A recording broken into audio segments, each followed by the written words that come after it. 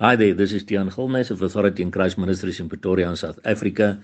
It is Sunday, the 24th of April 2022, and the verses which the Lord laid upon my heart to share with you all today come from Luke 19, verse 11 to 26, which read as follows.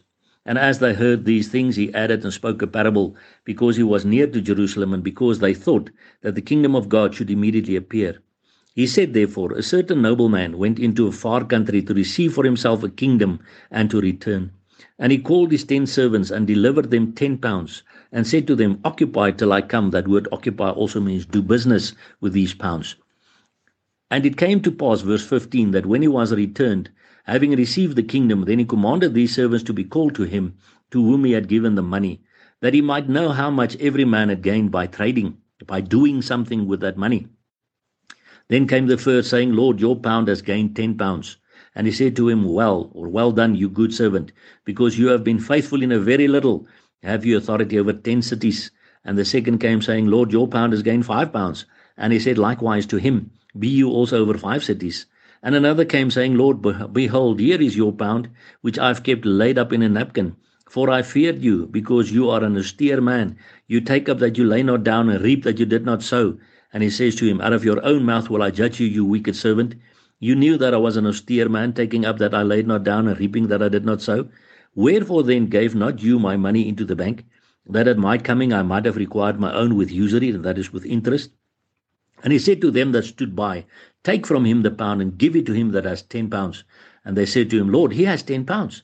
For I say to you that to every one which has shall be given, and from him that has not, even that he has shall be taken away from him. My brother and sister, Jesus Christ is referring to himself here as this nobleman who is going to a far country. He went to heaven to receive the kingdom because he is the King of Kings and the Lord of Lords, and then to return. And his return is very close. And we read from this part, this parable that he told here, that that king gave exactly the same opportunity to every one of his 10 servants. He gave them each 1 pound. He did not give 10 pounds to the one and 5 pounds to the other one. He gave them each 1 pound. That means Jesus Christ gives us today all exactly the same opportunity to do something for him and his kingdom until he returns. So the question is, what am I and what are you doing with the opportunity that Jesus gave us to do something for him? And when he returns, will he say to you, well done, good and faithful servant. I see you have done a lot for me in my kingdom. You have done some evangelizing. You have brought in disciples into my kingdom. Or, I see you went and you prayed with the little children at the children's home. Or you went to an old age home to just go and pray for the people there. I see you were so busy for me in my kingdom. Well done, good and faithful servant. This is your reward, because he's also coming to give us our rewards in all eternity. So my brother and sister, what are we doing with the opportunities that Jesus is giving you and I? He did not give me any other opportunities that he did not give you, and vice versa. We have the same opportunity to do something for our King until he returns. Or are you also going to say to him, Lord, I was so afraid of you. I did not do anything for you because I was afraid you were going to zap me with a lightning bolt or something like that when you return. Then he will also say to you, out of your own mouth will I judge you. You see, you must decide what you're going to do for Jesus until he returns. Because my brother and sister, his coming is very close at hand. And what are we doing with the opportunities around us?